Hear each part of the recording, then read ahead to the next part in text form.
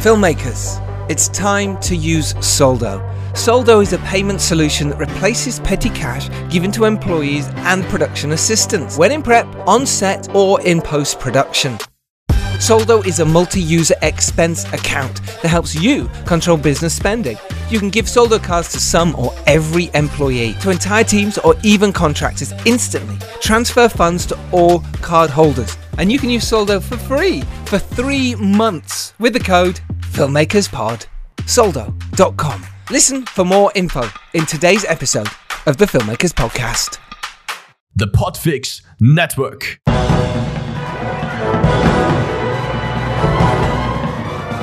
Hello and welcome to episode 271 of the Filmmakers Podcast. This is a podcast where we talk filmmaking, from indie film to studio films, from TV series and everything in between. How to get them made, how to make them, and how to try not to F it up, in our very, very humble opinion. I am Giles Alderson. I'm a writer, director and a producer, and I'm delighted to welcome on the show today the fantastic Sonja O'Hara. She is an Emmy-nominated writer, director and actor who has just directed 2 back-to-back features, which are both in post-production now. One is called Mid-Century, which stars Stephen Lang, and the second one is Root Letter. It's an adaptation of the PlayStation game, which stars Danny Ramirez. She's also the creator and director, and it's the thing we're here to talk about today, of the Webby award-winning series, which is also nominated for the Daytime Emmy Awards. It is Doomsday, which is now on Amazon Prime. Sonja was awarded the Best Director at the New York Television Festival. She is an absolute delight to speak to, and myself and fellow host Dom Lemoir had a right old good natter. She is funny, talented, and it's a really, really interesting episode. So much for you guys to learn or take away from this, because we talk about how she sold her eggs to make her first feature film. That's right, her eggs. Her own human eggs. She also talks about how she learned to produce and act and direct at the same time, and why she knew she had to be a director. Why you should have someone on your team who knows what they are talking about with investors. If that's you, then great. If it's not, find someone. She also talks about why you should pick a start date. We dive into how she got Doomsday onto Amazon Prime, and why being yourself can make you a better director. Like I say, I had so much fun chatting with Sonja. It's an absolute delight, and I've been told by the film's distributor, which is Shahed Berenson, who many of you may know from this podcast, but also because he's a brilliant producer and he's the distributor of The Dare, my debut movie. What? I've not mentioned that for a while, have I? Shahed mentioned to me today that Sonja O'Hara's Doomsday has now just been accepted on to Shudder. That's right, it's going to be on the horror streaming platform as well as Amazon Prime, so you'll be able to see it there soon. This is a bit of an exclusive, by the way. It's not been announced. We were told we could say it, so I have, doing it in the intro. We didn't know that when we recorded this a couple of weeks ago, so huge congrats, Sonja. Huge congrats. It's amazing news. So for those of you who listened last week to the episode with Chloe Tudor-Sama and Leroy Kincaid and their film The Last Rite, it is out now. It's doing really, really well. Take a listen to that episode if you haven't yet. How to make a film with just 4 people in your crew. Thank you all so much for those of you who have listened to that episode so far, and all the love you have given us on that. I really appreciate that, really do. So yes, I hope you learnt lots from that, as you will from today's episode as well. Oh, and I just wanted to shout out that Lauren Hadaway, who's filmed The Novice, she was on episode 260. She was amazing, right? For those of you who listened to her, she was incredible. But her film The Novice comes out on May the 3rd in the UK. So those of you who haven't seen it yet, the buzz is real. Get seeing that May the 3rd. Check that out when it comes out. And as we mentioned last week, the London Independent Film Festival, where Dom Lemoir's film When the Screaming Starts played. And it also won Best Horror there. So congratulations to Dom and all the team, including Connor Burrow, who I got to see last night. Great to see you, brother. And I can't wait to have you on the podcast when The Screaming Starts is released very soon. Also there were the Shakespeare Sisters and their film Much Ado, which also won Best UK Film. Congratulations, girls. They were on the podcast 2 episodes ago talking about Much Ado, and there it is. It just won Best UK Film at the London Independent Film Festival. Hello to all those I met down there who I'd not met before, who came up and said hello and they listened to the podcast. Hello to you. Thank you for doing that. It's always nice when people reach out and say they've listened to the podcast and say hello. I love it. So thank you. And congratulations to those who won as well, who I met. Faye, in particular, congratulations to you. Episodes coming up for you include the brilliant editor of Curb Your Enthusiasm, Roger Nygaard, the brilliant independent producer, Michelle Danner. We have the exec producer, Jonathan Benefiel, and myself and Tobias have just recorded an episode with Lisa, as well as whose film I Love America is coming to Amazon Prime at the end of April. And our special guest coming up very soon is the amazing Stephen Fry. Yes, that is correct. Stephen Fry will be joining the pantheon of other amazing actor, producers, stars who've been on the podcast, like Ian McKellen and Mark Strong and Timothy Spall. Oh yes, they have been on the pod. If you haven't listened to those episodes, find them. Just go to our website, thefilmmakerspodcast.com, and put in their names and the episodes will come up. You can find it on iTunes and wherever else you get your podcasts. So yes, that's coming up for you. Super excited. So let's get to today's episode with myself, Dom Lemoir, and our wonderful guest, Sonja O'Hara.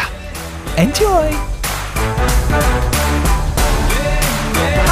Hey, how's it going? It's pretty good. How are you? Is it a beautiful sunny day in LA at the moment? No, it's pouring rain. It's very blustery and awful. Yes. Welcome to England. Yes, because it's quite nice here. It's actually pleasant. Oh, it's not fair. Yeah, I know. We've got the one sunny day of the year at the moment. So finally, tell us what's happening for you at the moment. You've literally just finished 2 feature films, man, back to back. Wow. Thank you. Yeah, it's been kind of an insane last year and a half. Mm-hmm. One of them is about to come out this summer, and I can't say the name of the studio that is releasing it, but it's one of the majors, and I believe you've also worked with them, which is very cool. That is, I know who it is now.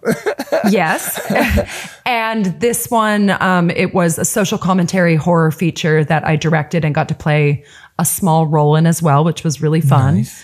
And it stars Bruce Dern, of course, from Nebraska, and Stephen Lang from the Don't Breathe and, Avatar. And yeah, it was a phenomenal experience. And it's really scary to see something like, come to theaters after all this time of, things just being released as streamers, Yeah, how wonderful. We're going to dive into how it came about. But let's talk about you, as a filmmaker, as an actress. You've been doing this for a while. Tell us what your film that maybe inspired you, or the film that when you were a kid that jumped off the page for you, or the screen, I suppose. For me, I'm from a fishing village in Nova Scotia, Canada. Amazing. And, a very small place that's very insular. Mm-hmm. And I remembered when I was a teenager and I saw Sofia Coppola's film, The Virgin Suicides. Gorgeous. That was one that I just fell in love with it. And that was what made me realize I could make films. There was just something about sort of the female gaze of that movie that I really identified with.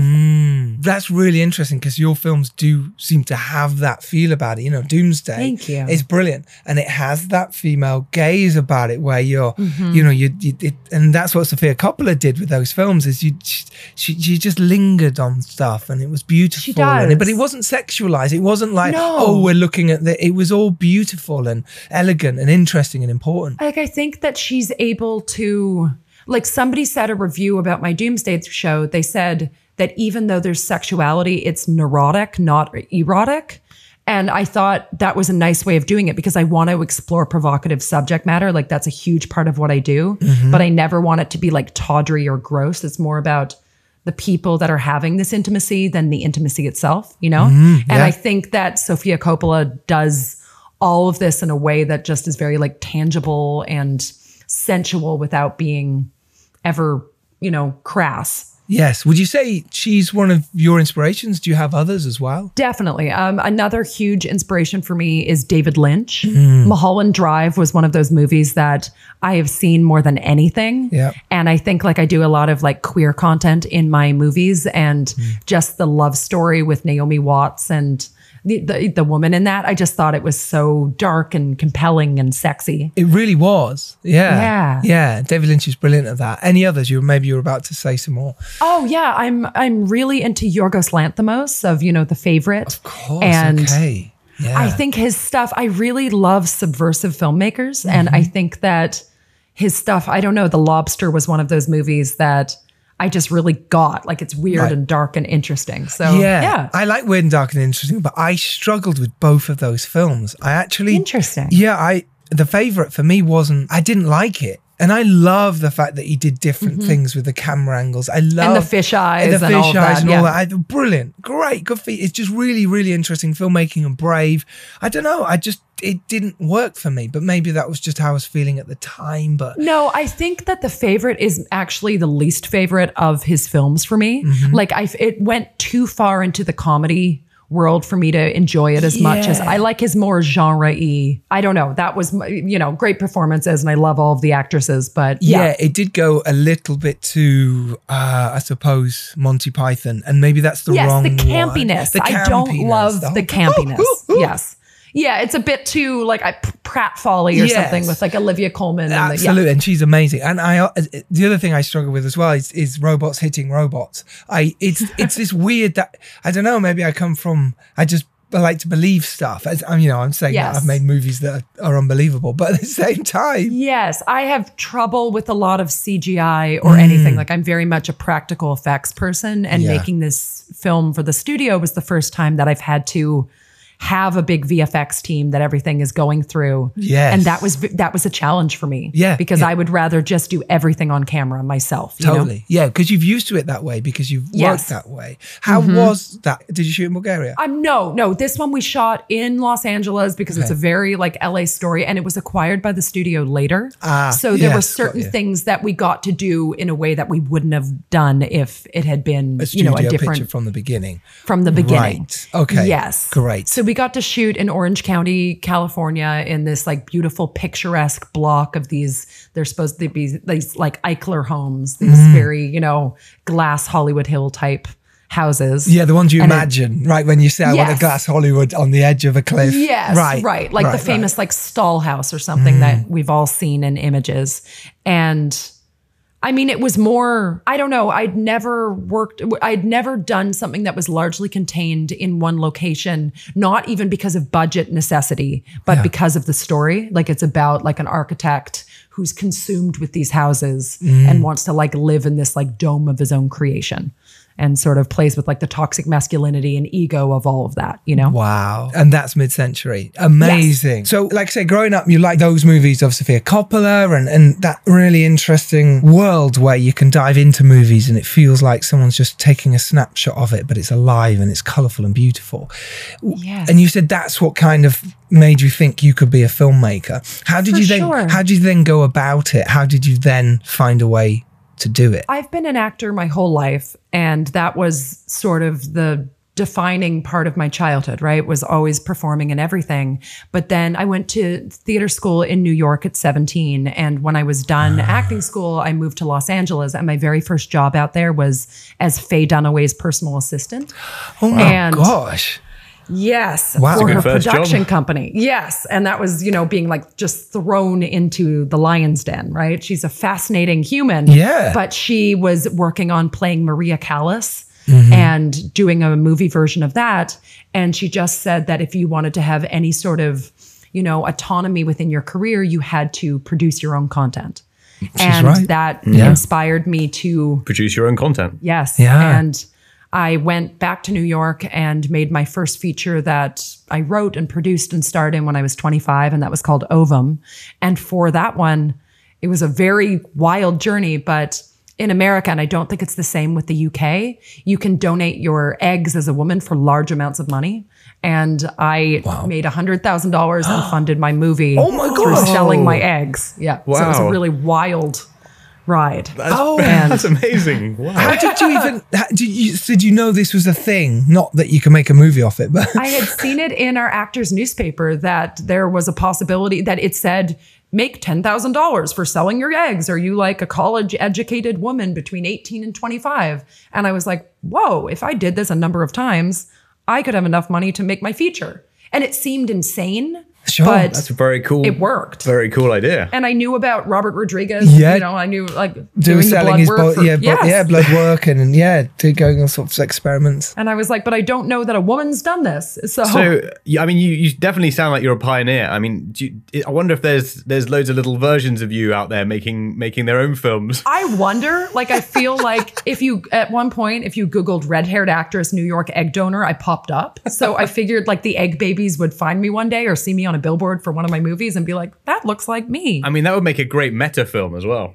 Right? Are you interested in sort of like actually finding out? Can you find out if there is little mini you? I mean, legally, sort of. they said it's murky, right? Because like I had to fill out when I was like applying to be an egg donor, they're like, does she look more like Emma Stone or Amy Adams? And I had to fill out this whole profile and like, it's all supposed to be anonymous. What did you take? And I was like, I'll take Emma Stone. I have a deep voice. I was gonna say take it's Emma if I had to swear by one.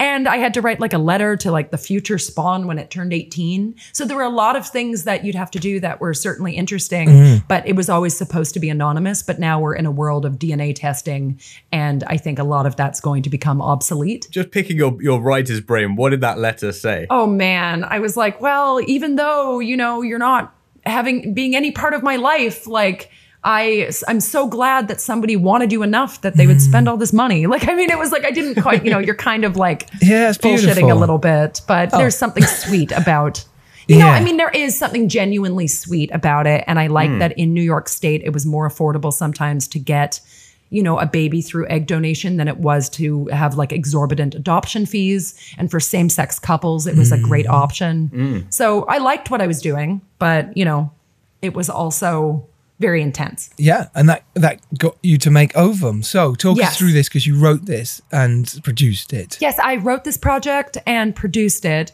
And it was one of those things where I'd always wanted to direct, but I was in every scene. So I said, I'm going to hire a director for this one. But then in the process, before I even brought on my director, I cast the project and I blocked the project. I rehearsed it. I did everything, you know? And then this wonderful director came in and he was very visual and he worked with my DP. But on set, there I was working with the actors. And in that process, I was like, oh, I'm a director, you know? And it sort of hit me. Yeah, isn't that interesting how you just know? Yeah, it just goes, I should be. And it is that thing of, because obviously acting is so all-consuming when you're in it and you're playing these, especially darker characters. It's really difficult to then go, I've got to think about the camera or the other person I'm acting opposite's performance. For sure. And I knew that I wanted an acting coach on my projects, and I knew that my performance was, you know, vital for the film to work. But for the next project, I realized, hey, if I brought back this same DP who was tremendously talented and it was like film school working with him, you know, I just realized that like, hey, I already have the capacity to direct actors. I've worked with a million directors as an actor. I know what not to do. And a lot of it was just sort of intuitive. And then you just keep on making projects and, you know, it's like working towards those 10,000 hours and you just get better and better by doing. I love that. It's so true. You know, people get worried about going, I have to direct something. It has to be the best. It has to, you know, I've got to, this will be the one that will get me through. No, it's like the more you do, the more you learn. And you learn by failing as well, like so much. Absolutely. Right. Yeah, especially failing upwards when you're trying something really ambitious. Yes. And I found that as long as I trusted and hired really talented people and let them do their thing and didn't inherently get in their way, we were able to make things that were pretty well received, like even on a micro budget, you know? How did you even get into the writing and the producing side, if that was your first feature? Like, what was your process? Did you read like Save the Cat? Did you go through that route? Did you? I did. I read Save the Cat. We all read that book. Save the Cat. I don't love the book, but I've definitely read it. Yeah, sure. I always say read it and forget about it. Yes. I mean, you need to know the rules in order to break them. And I think that's, But I went and found a teacher in New York that was teaching screenwriting classes at NYU and Columbia, but I couldn't afford to take them. So I found that teacher taught something at this place called Gotham Writers Workshop, which was in my budget. So I took this class and I showed up on day one, and the teacher asked us our goals. And I was like, I'm going to write, produce, and star in this feature film that I haven't started. And my teacher's kind of like, like, okay, sure. Like she's delusional. Like this definitely isn't going to happen. And then every day of that class for a summer, I just brought 1 million crappy pages. And then by the process of being hard on myself and getting better and refining and obsessing and seeing every movie that I possibly could see, and, all those SAG screeners, like, just seeing everything, you just, I don't know, you get better. And I was telling a truthful story that I was the right person to tell that story. So that sort of authenticity, I think, helps, right? I wasn't starting and trying to make... It grounds it, doesn't it? Yes. Yeah. And, when you write what it grounds it. So at the end of that process, I had at least the first draft of my feature. And then because I'm from a theater background and I've done years of it, I started workshopping scenes from it in my theater company. And then from there, I ended up doing a staged reading with some really talented actors, got them all to invite their agents and managers and people that were producers that I knew, got an actor who was in it who worked in a restaurant to cater the thing for free, because I figured if I could make it bougie and lavish, people would think I already had the money, and money attracts money. And then I ended up like adding a couple producers, and then people, helped a little bit. I had the initial funding because of the eggs, but I ended up shooting a proof of concept for it first over a course of 3 days. I shot 17 pages, cut together a really good trailer. I hired a real trailer editor, which I think helped. Yeah. And I wanted it to sort of look like an A24 film, and we were able to sort of capture that vibe. And then from there, I ended up getting an investor who wanted to put in some funds, and between that and my own money, we were off to the races. I think it's incredibly smart. I mean, just on the concept that you did. Some people they'll shoot a huge 20 pages, 30 pages, and then they'll sort of try and play it all out of context.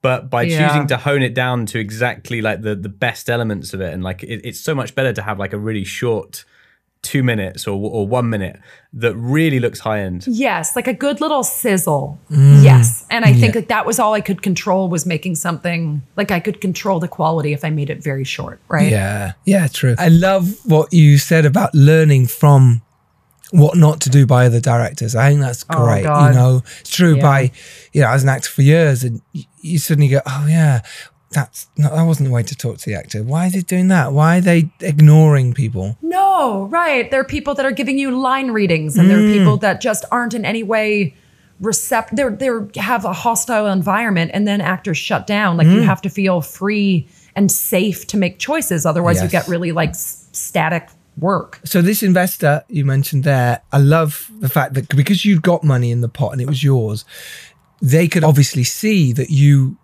were very, sure of this project, but you'd also put your own hand in your own pocket to make this. Yes. You didn't have to. You could have bought a house with that. For sure. And find an investor to invest in your film, or maybe tried. How did you find the investor in the first place? It's great that we get investors to invest. How did you find them? And then how did you actually pitch the movie in terms of what paperwork did you give? How did you go through all that? Because it's really difficult first time. It is. For me, I've been good at social media for a long time, in that I'm authentic about the struggles and highlights of building this career. So for years, I've just been like very outspoken about my journey as an actress and starting to write. And every time I would submit the script, and maybe it would get to the finals it would get through the first round of Nichols Fellowship or Austin Film Fest. Like every time an accolade happened, I was good about sharing it in a humble but excited way. So I was starting to build like a bit of authenticity. So the people that were following me were hoping that the next thing I would do would be good. And this trailer, I think, looked more impressive than people imagined an actor, first-time filmmaker might come up with. So I had something that looked visually good. I posted about it on Facebook at the time, and I was getting a lot of likes and a lot of shares, because it was kind of a topical project, because the movie is about a girl who is selling her eggs to fund her dream. Like, it's very meta. So I was like using eggs producer. Yes. Excellent joke, Tom. And it had all this like provocative, like feminist egg imagery and stuff in the trailer. Yeah. And people at the time were like, oh, it's a little like Black Swan-esque. And I was like, oh, wow, that's beautiful. You know, I'll take it. I'll take it. You know, so it was the trailer on social media that ended up getting that first investor to reach out. And because I had a producer who had made a couple features under his belt, I was able to direct the money dude to talk to my producer. So I wasn't wearing too many hats and would say something that would make me look green like I was, but I didn't want to look it. It's such an important thing, and it's so clever of you to have done that. But the amount of people that don't know anything about talking to investors or finance, oh God, and then they will do it themselves. And it's so easy, like the tiniest thing that just shows you don't have what you know what you're doing. Yes. It's better to just get someone else who does know what they're doing to speak to them. Yes, I think at that point, the investor was asking me about point structure and back end, and it was just stuff that I knew I wasn't going to be able to eloquently speak about, and I handed it off. And I think I was good about that in general. Like many of my friends who made first projects wore many hats and were trying to shoot the thing themselves and like edit it poorly. And I was able to convince really great collaborators who already had careers in those areas to work with me on this. Even though I knew it was below their, you know, their day rate and everything else, I was like, hey, I can only pay you a stipend for this, but I believe it's going to get attention and I will hire you on my next project. And I've actually been able to do that and give them real jobs on things, which felt great because, you know, no one should have to work for like no money on an indie film. And yet it was very kind of them to do it. But yeah, so from there, we ended up making it SAG ultra low budget. So like I knew it was going to be under a certain budget cap, but we were able to talk to the investors and let them know we were using union professional actors. I was able to get the casting director, the associate casting director who did the TV show Homeland to cast it. So then she was able to put out offers to, you know, actors with bigger agents at the time. And it just all sort of came together. But I knew whether investors were going to put money in it or not, I was going to make this movie no matter what. And I think people can sort of sniff out that energy. Definitely. They really can. Yeah. Investors do feel it. It's very obvious if you've got the passion and belief in your project and the fact of what you've done here, you know, selling eggs. It's an easier win, really, isn't it? It's a bit easier win. But if you didn't and you haven't done that, you still have to be so passionate and believe in your project that, as if you were telling a story about how you won gold medal in a go-karting contest to your, you know what I mean, when you were a kid, and you go, no, and I turned the corner. You've got to be Did you win that medal, Giles? I did. I've got it here. Actually. He's like, I definitely won that. So I wouldn't say that, but That's so specific. So specific. There it is. Look at that gold medal. We've done like 400 episodes of the podcast and he's been waiting for that moment. I love that. But it is, you have to do that. I think people think someone else will do it or I shouldn't be passionate, but it rubs off. It's like when people are talking to you about their projects or you, Dom, you can't help but be enthused when someone's going, no, man, this is great. I'm going to do this. And obviously there's no point in being over the top about it, but you're genuinely excited. Yes. And sincerity is contagious. Yes, it's huge. You know? Yeah. And it is like when you're pitching anything, the one you're most passionate about, the one you care about the most, it'll be always the one that they say, that's the one you want to do, really, isn't it? Yes. And that says it all. You have to want to do this with so much, especially when you're speaking to investors. It's a very different energy as well when you're saying to them, I'm doing this project. Do you want to be one of the people that gets in on it? It's like they've got a chance to get in on something versus I need you to make my film. And if not, it's all going to fall apart. And then it's like, well, there's a lot of pressure putting on, isn't it? And that desperation, I think, is really repugnant. Otherwise, like you said, it's like, you're going to make a cool thing. Do they want to be involved? It's great if they do. But if not, the show will go on, you know? And then people experience FOMO, I think. They're like, oh, God. Yeah. Yes, they totally do. How did you get it sold? How did you then get the film out there into the world? Because that's, you know, it's one thing raising the money and, well, writing it, making it, which is really hard. But then the really hard bit is actually getting people to watch it. I know. And that was tough. And that was one that you can tell a first-time filmmaker that they're not going to get into like Sundance or Tribeca and no one will believe it. Like we all have the hubris to think that no matter what, we're going to defy the odds. Totally. Every time. And when you don't get into those first couple festivals, but then you do get into some good mid-tier festivals that still have distributors, there's like, you're dealing with like Heartbreak and then excitement for the opportunity that you are presented with. And we got into some cool mid-tier festivals, and there just happened to be a sales agent in the audience, and they liked it, and they thought that, you know, it was something marketable enough. And then Tribeca came in and bought it for their streaming platform, and then it got a whole second life. And that was surprising and nice. And very exciting. Then I was so exhausted at the end of that process that I was like, oh God, I'm just going to go back to auditioning, like making projects like this. It's just exhausting. And then I wrote a pilot and had someone in my writing class say, oh, darling, you need a house in the Catskills. I just happen to have one. And she let us go shoot this thing for no money in the forest. And that was my show Doomsday. And that was the thing that ended up, you know, helping me break in and getting the Daytime Emmy nomination and sort of changing my life. And that is incredibly exciting on the Emmy nomination. Yeah, it's so cool. It's fan mail. It's fan mail. Sponsored by Soldo. Hello, Toby. Tell us which famous person wrote to us this week. We got tons of fan mails this week. Of course we did. As usual. Yeah, and one letter stood out the most, actually, from a Mr. Freddy Krueger. You may know him from the Nightmare on Elm Street films. They were quite popular in the 90s. He hasn't worked since. Oh, must have been a nightmare for him. Yeah, he was quite burned out after all the sequels. He took some time off and wrote his own drama. Oh, wow. He wants to do a remake of Edward Scissorhands, actually. But before, he wants to do another remake of Alice in Wonderland. You must have always dreamt of doing that. And as we at the Filmmakers Pod are the forefront of indie filmmaking, he has asked us for help. Can we help? Well, of course we can, because we use Soldo. What's Soldo? I'm so glad you asked, Toby. Soldo is a payment solution that replaces petty cash given to employees or production assistants. You'll be able to track spending real-time, instantly transfer funds to all card holders for free, establish budgets and rules, and so much more. Get 3 months for free by using the code FilmmakersPod. Welcome to Wonderland, Alice. Well, thank you for getting in touch with us, Freddie. Let's see what we can do. Let's see if we can make your dreams come true. And join us next week to find out which famous person needs our help. How did you jump from film into TV? I mean, some people find it very difficult. It sounds like you just leapt across. Like, what was that kind of thought process? I think I have a desire to be at the helm of like an HBO prestige drama series. Like that's one of my biggest goals, to make like great, beautiful, dark, provocative TV and have a story that's ongoing.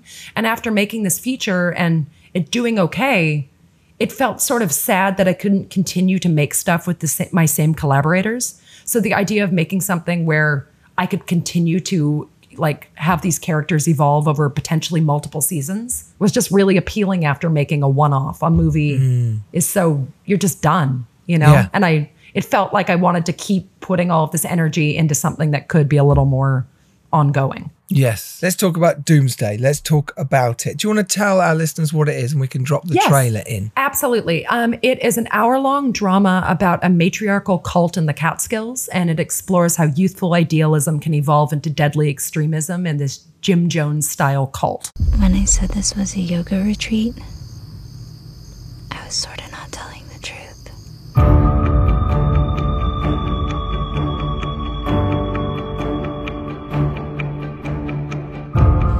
You are helping them. You are saving them.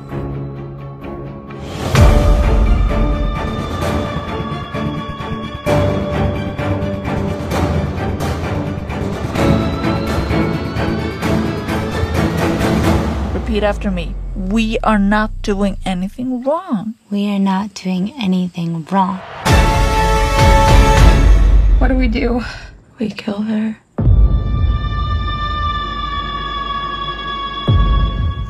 Woohoo! Wow, Yeah. So dark and weird and definitely fun. And very atmospheric from looking at the trailer as well. Yeah. Oh, thank you. I loved it. I thought it was really, really well made. I thought it was really interesting. And I wanted to ask, was the first season a couple of years for the second? Was there a gap between the two seasons? And it's an interesting thing because you can see the actors sort of aging a little. Yeah. You know, because you end up having like a bunch of fresh-faced 25-year-olds and then you come back like late 20s, like a little more like grizzled. And we always joke about that when we're, you know, doing it. But we shot the multiple episodes. We just went back every year for a few years to shoot in this same cottage in the Catskills with the same actors.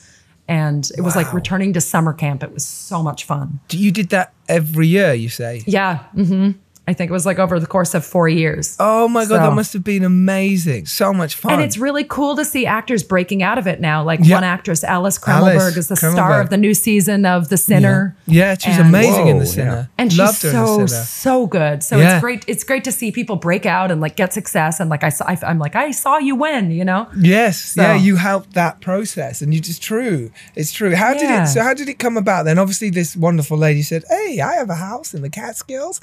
Great. Come use it. Yes. Yeah, come use it. I sound like, at the moment, I sound like Daffy Duck. No, Pluto. It's Pluto. Hey.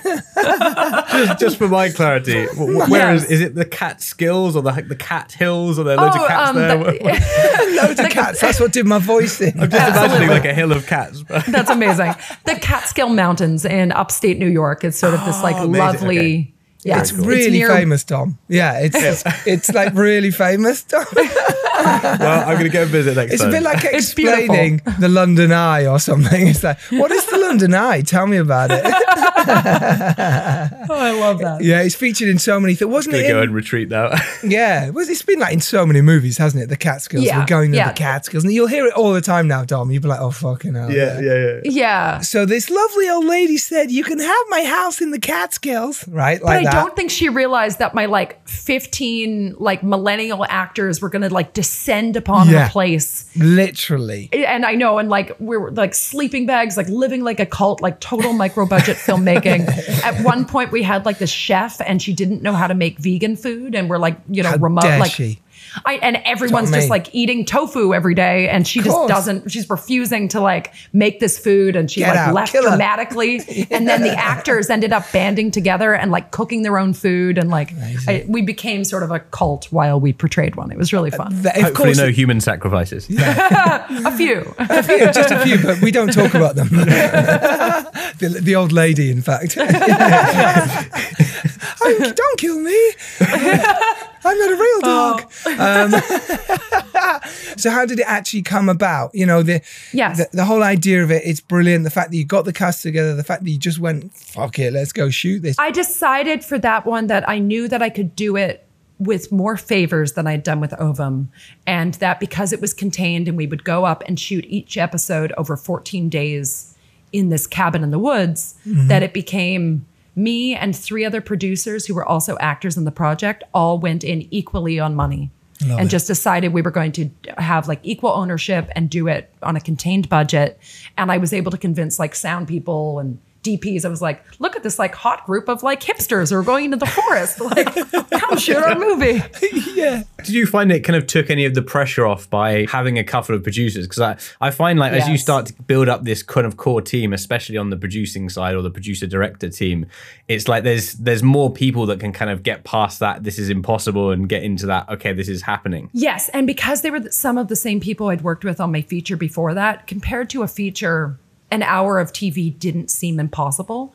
And we'd made something before, so we all just believed we could do it because we had done it. So everyone had this sort of can-do attitude of like, yeah, let's just do this. Like, we'll make it work.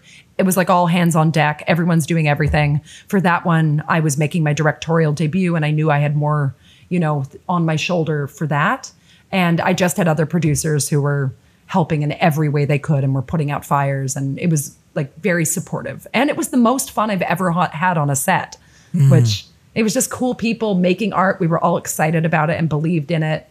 And it was like everyone going and like skinny dipping in the lake on their day off. Like it was like a really like carefree, fun experience. Did the whole location add quite a lot to that whole experience? Like, yes, the location felt like a character, you know? So it was just such a cool, idyllic place. Though the locals were weird with us. Like they saw us as like this like strange band of gypsies in this town that wasn't, you know, they didn't love us being there. Yeah. Maybe. Yeah, they were like, how dare these lot portray cult people? That's not how we are. Right, exactly. How did the money come about for it then? How did you sort of, like you say, just, it sounds like brilliant. It's like, yeah, I would have loved to be involved as an actor. It's one of those things back in the day. You go, oh yeah, please let me do that. That sounds amazing.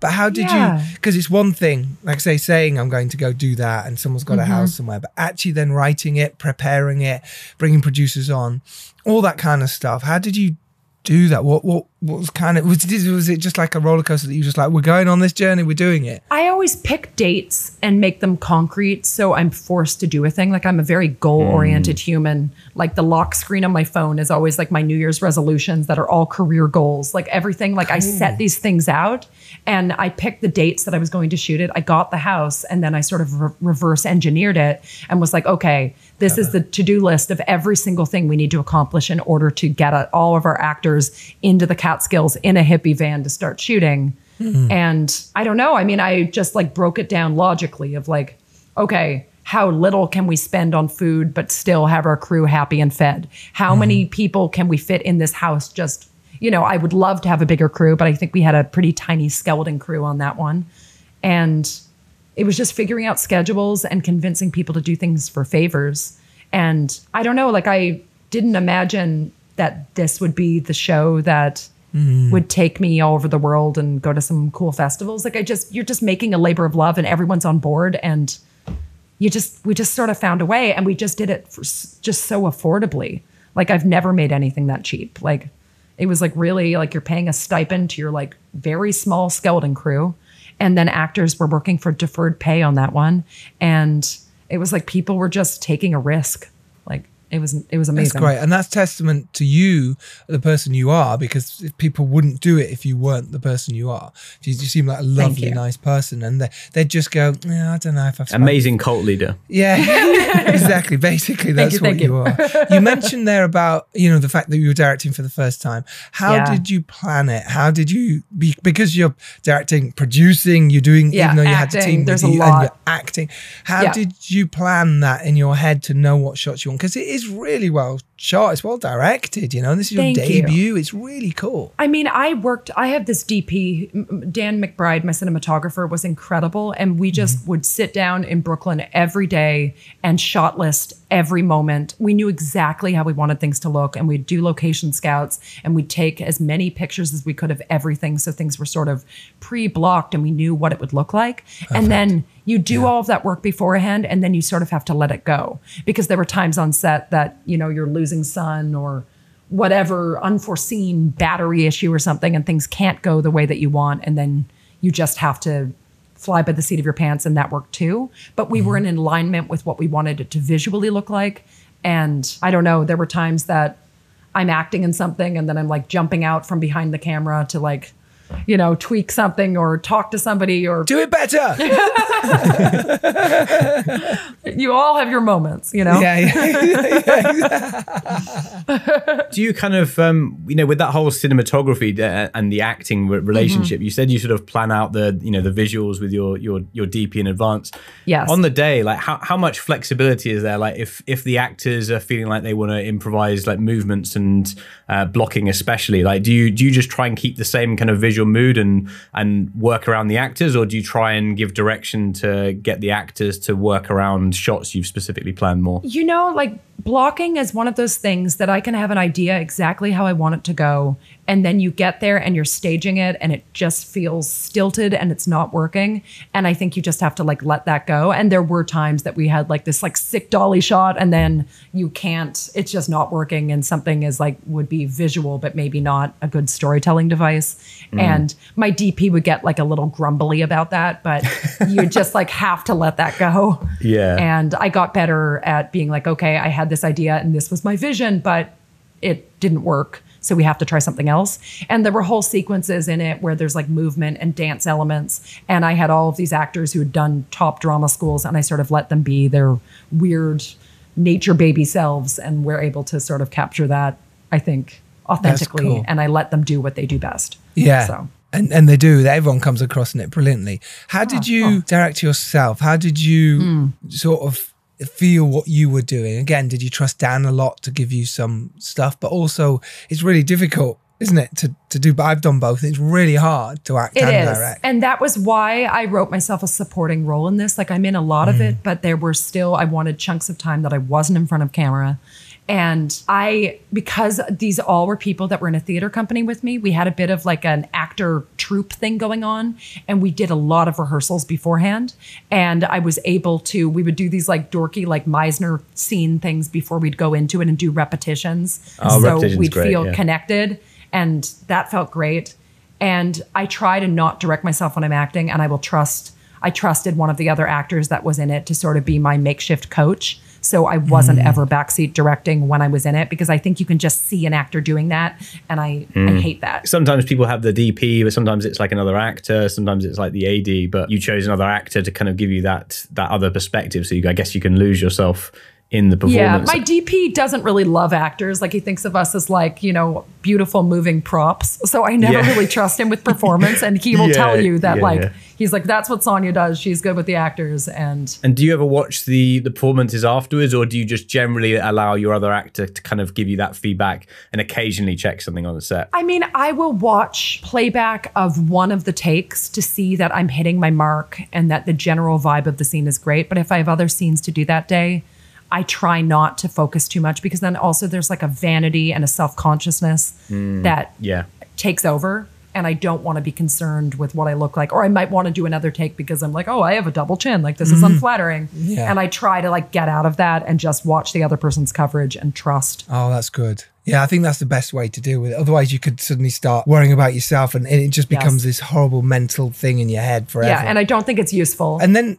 obviously it sounded like brilliant shooting it. Talk about the selling of it then and getting it out there into the world, and the fact that it's now everyone's seeing it, talking about it, and it's buzzing. Yeah. What happened from you guys just going out to this lovely old lady's, place in the Catskills to suddenly look where it's at? It was a wild thing, because film festivals, I don't believe, are largely a meritocracy. You are against films like Sundance doesn't have a budget cap, right? Like, you're against studio films masquerading as indies. But now that a lot of the film festivals have TV specific, like indie television segments, there aren't many people making independent television pilots.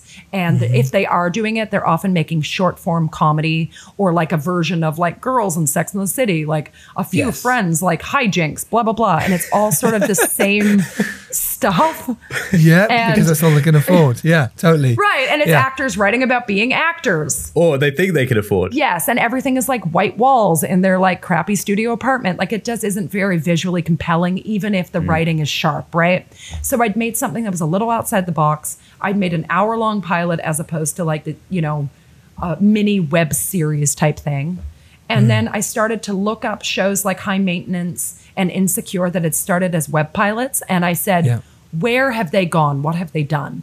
And I saw that they had won things at the Webbies and the Streamy Awards. So I said, screw it, I'm going to submit my show. And then we broke through and got these nominations against bigger shows. And I was like, oh, maybe we have something here. And then we got into this festival called the New York Television Festival. And that was the huge milestone game changer for me, because they brought in execs from HBO and Netflix. And I ended up getting meetings with all of the streamers. And from there, I met a woman at HBO who said she loved it, but she was like, okay, you need reps. I can't do anything with it unless you have literary representation. Really? And then I said, okay, interesting. She's like, it's like an unsolicited submission. Even if we love it, we need you to have things in the traditional system for next steps. That's a shame, isn't it? So I left the festival, and I wasn't deterred at all by that. I was like, well, I'm going to get reps. Get a literary agent then. Yeah. All right, let's do it. And then the next day I made such like the rookie move of calling WME, the William Morris Agency, and like asking to speak to the packaging department, because I said like, hey, I have something that HBO is potentially interested in, not knowing any of the steps. And they like transferred me to the mail room. And I was like, okay. Are you looking for a job? Right. And I was like, okay, there has to be another way in. Then because of the traction I was getting with the show, I got asked to speak at the South by Southwest, film festival. And when I was there, I decided to write unsolicited emails to the big agencies. One of them agreed to meet with me. And then I wrote to all the others saying, hey, I have a meeting with ICM. Do you want to meet with me? And then I ended up getting offers from a bunch of them and ended up signing with WME, who was, the very place that I had called and harassed their mailroom. So it came full circle, but it was just me doing very untraditional ways of sort of breaking in. But it's actually a brilliant way of doing it, because that is the thing, like that everyone wants to hear that someone else is interested, and then you're like the next thing. And it's like, until one person's interested, it's very hard for the next person to play it off. And you have to kind of play them off. And they want you to be vetted, right? Like they want to know they're not bringing in some rando that's going to waste their time, right? Yes. So now you've got your rep. Now I have the agents, Right, and I get the agents, and then I go back to HBO. Yeah, of course. And then Bang, bang, like, bang. Hello, it's me again. Do you not remember me? No, please remember me. I know. And then they were like, wow, this is lovely, but we don't take fully financed produced pilots. What other ideas do you have? So you can pitch them that no one else has seen. And then you're like, okay, well, this is a cool opportunity. I will use this to pitch other projects, but this still doesn't help the show that I already have. No, because you told me you would take it if I had a rep. I got a rep. And now you're like, well, no, we don't take it. What the fuck are you talking about? In order to get into the system, it felt like there were so many and you're like going around in circles. But each time I would get to that next level, another opportunity would open up. And from there, it ended up, while the show was waiting to be sold and my agents were saying they were potentially doing things with it, I ended up getting hired to direct my first feature as a director for hire for somebody else's feature film. And that changed everything, because it was never my plan to be a director, let alone a director for hire for, an adaptation of a Japanese video game based off of a PlayStation thing. Like, it was like totally wild. That is wild. Yeah. And brilliant. And that's the one you can't tell us what it is. That one's called Root Letter. And I did back-to-back features. And this newest one, Mid-Century, I can say the name, I just can't say the studio. Fine. But Root Letter's not out yet. No, they're finishing post with that one, and then I just immediately jumped into the next feature. So I love it. Yeah, it's true. You're like, yeah, they'll get on with post for a bit. I'm doing another feature. Yes, I was like, I'm just going to keep making movies, because then I just fell in love with it, directing and not having to think about money. Like that it was somebody else's money, that I'm coming in at the point that it's fully financed and I just get to play and hire cool people. Like that's a dream. It's a dream, isn't it? I was like, I don't have to sell my eggs anymore. Like, this is the best. Because I'm running out. Awesome. Your proteges are out in the world. Yeah, exactly. There's all young ones of you coming through making films. And that's the problem. My new competition. Yes, exactly. It's a great point though about getting into the system and not getting deterred as well. And I think a lot of people, like especially first time filmmakers, think, okay, I'm going to go straight in and I'm going to get to Cannes. I'm going to get into HBO.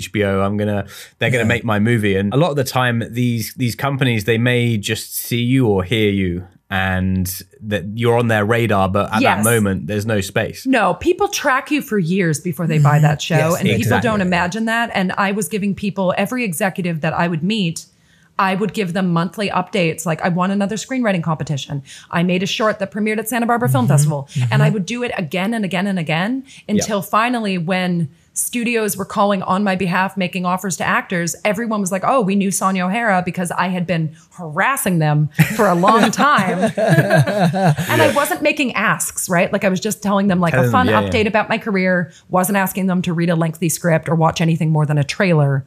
So they were just like, okay, cool, we'll just track and see where she goes. Perfect. It's the best way to do it. That's also a great way for festivals as well. When you're applying to festivals, to do that exact same thing, just keep giving them updates.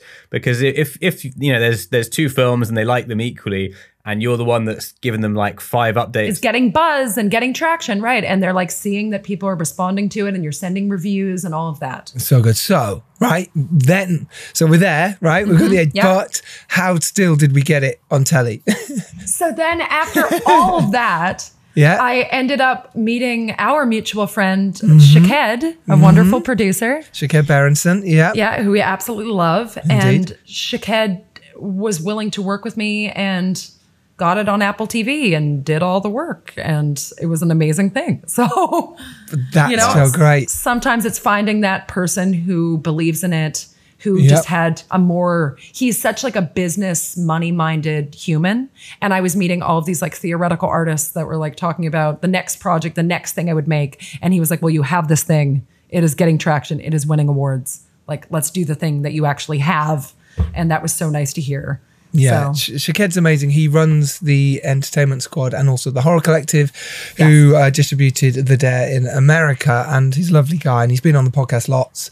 And if any of you joined us in our Clubhouse room, he was a regular host, and he was just brilliant at it. And he's just a lovely guy. He's really one of the good guys in the industry. So if you can work with him, then I would snap that up. And I had met him 3 years before as an actress when I was at Sundance with something, and he didn't take me seriously as a filmmaker. It took me giving him updates for years for him to see that I wasn't just an actress. You know? There you go.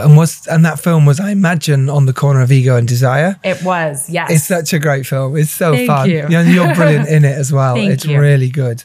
Yes, Alex Ferrari's brilliant film about being filmmakers at Sundance, shot at Sundance. Yes, this mumblecore, very fun project. Yes. Fun movie. Brilliant. So that's how it got. And then Shaked took over, put it onto Amazon, where it is now, and where you can watch it right now. It's on Amazon and Apple TV, and I don't know which other ones are available in the UK, but yes. It's there, and you can watch it, and it's really well made. Did you start the second season? That's what it's called at the moment. Yes. After you'd already got commissioned there? Is that when you then went back to do more, or was it all finished? Yes. Well, during quarantine, I was going crazy when a couple of the films that I was attached to direct that had bigger budgets just got pushed like everything. And I thought to myself, I want to go back and make another episode of Doomsday. These are my favorite people. Sure, I can't fly back to the Catskills in New York, but Big Bear, California has a similar kind of like woodsy aesthetic.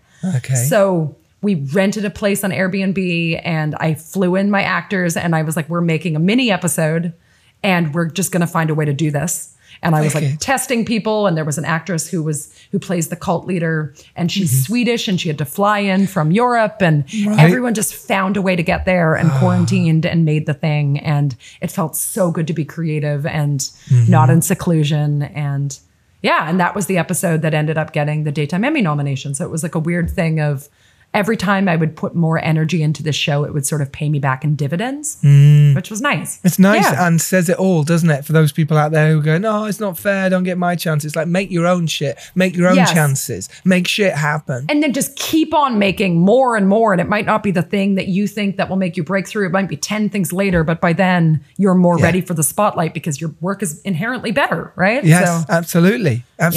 So Mid-Century and Root Letter, I'm not sure which was first. Yeah, Root Letter, I went to Louisiana to go shoot that movie, and that was a very cool experience. And that stars an actor named Danny Ramirez, who's about to come out in the new Top Gun movie opposite Tom Cruise, and his career is blowing up, and it's very exciting. Great for you as well, for your film. Perfect Totally, timing. I know. So that's awesome. And were you director for hire on that one as well as Mid-Century? Yes. So doing that back to back, I find it very liberating directing other people's projects because it's very instinct based. Like I'll read a script, I will feel strongly about it, I will pitch it. And if when I'm pitching those producers respond to my vision, largely I don't get much pushback on other things later because we're on the same page.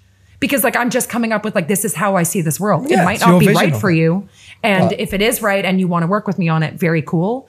But I don't feel the level of stress and anxiety that I do when it's my own work that I've written, where it's like, I just care so deeply. I have a healthy remove with this. I'm like, this is a job.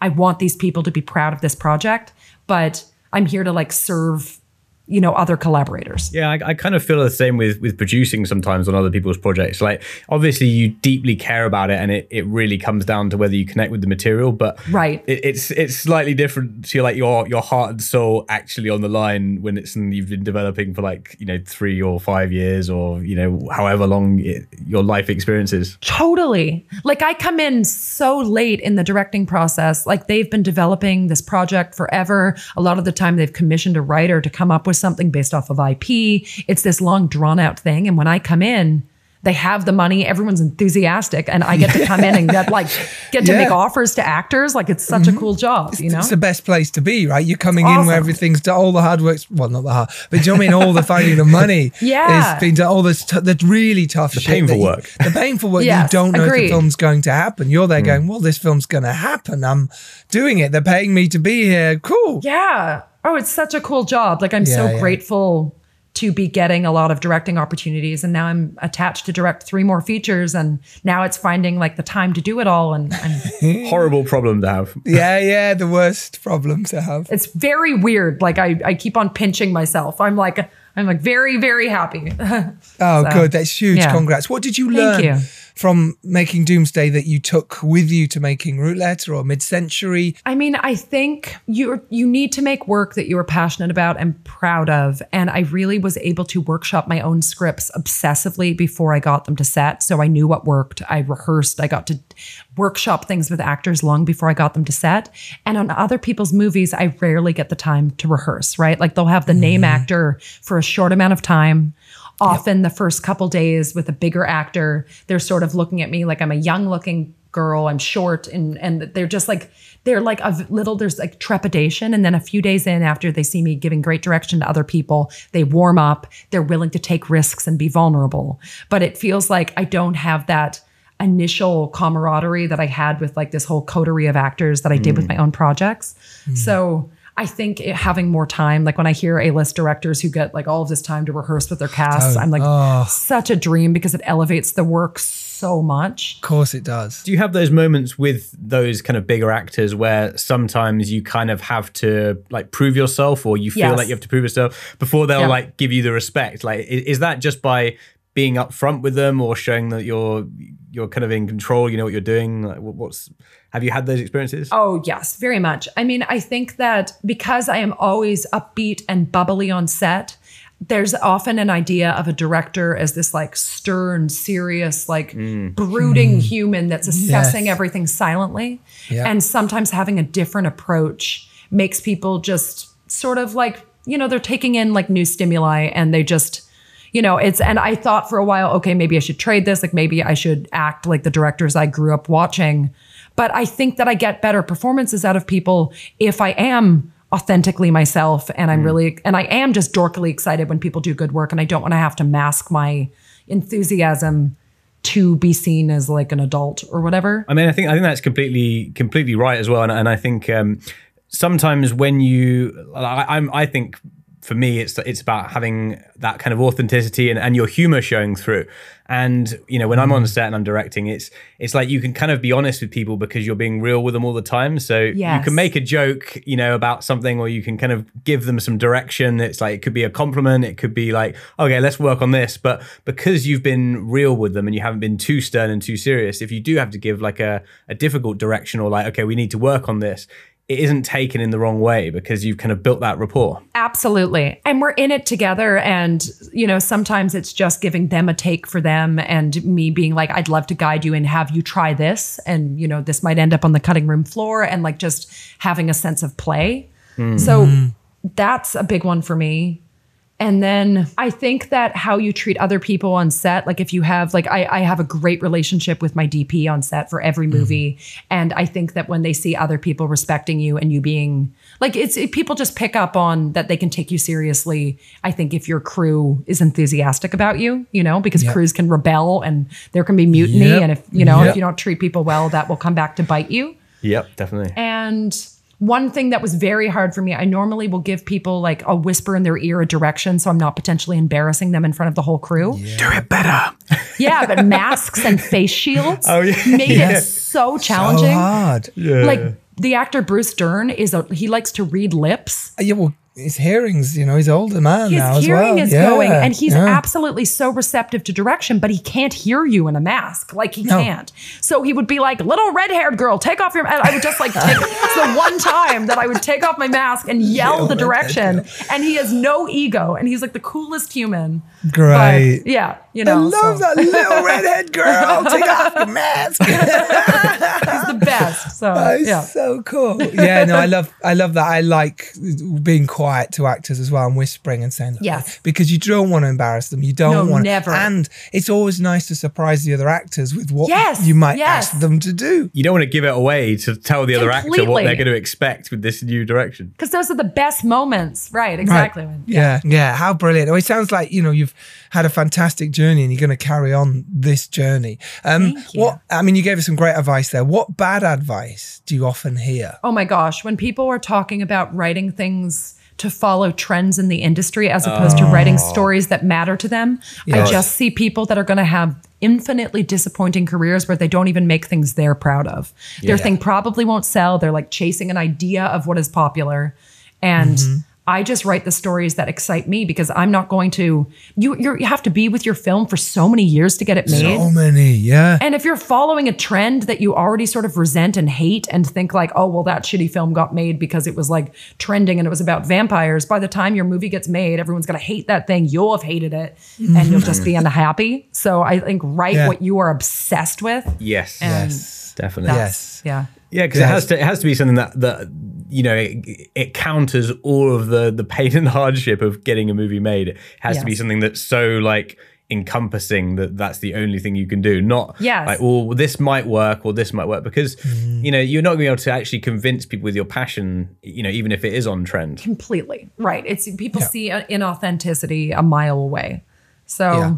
And then I think people being afraid that they always think that they're not quite at a point where they deserve to have agents and managers. Like there's like two sides of it. There are people that think they deserve it immediately and are entitled. And that's obviously not a healthy thing either. But I know many talented women, especially that are directors, that are like, well, I had a short that went to a major festival or whatever, but I haven't made that feature yet. So I don't deserve X things. So they don't pursue opportunities that if they would just go and, you know, like ask for it. Like when I ask for things, there's so many times that I'm just, people are receptive and I'll get the opportunity, you know? It's true. You got to ask. If you don't ask, you don't get. You know what I mean, did you ask the lady in the Catskills for the for the place, or did she offer? You just took it. I mean, she offered it, but then I don't think she actually thought I was going to take her up on it. And then I'm sending her an email being like, hey, like my troupe is going to be like descending on your house. Like, is this cool? Oh, and she's like, oh, suddenly her email doesn't work. And exactly. I think she was a little overwhelmed, but like charmed, but also like she ended up just like leaving us with the farm, as she called it, and went back to the city because she found us a lot. But she was very kind. Huge congratulations. Doomsday it's brilliant. I really enjoyed it. Like I say, the performances, the darkness, the twistedness of it, the beautiful gaze that you put on it in terms of how you portrayed sexuality in women. And it was just beautiful, and bodies as well, men's body, brilliant. So well done, you, and I can't wait to see well done, Mid-Century. They both sound brilliant. Appreciate it. Really excited. So excellent work. Thank you so much for having me today. This was really a joy. So listen, you can go out there and make your film. You can make it happen. Believe in yourself, ask questions, find the project you're passionate about and do it. And if you're lucky enough to rise up and do well, make sure you send the elevator back down. We will see you next Tuesday as always. Sonja O'Hara, thank you so much for your time. Thank you, Sonja. Such a pleasure. Thank you. Take care, everyone. All the best. Bye.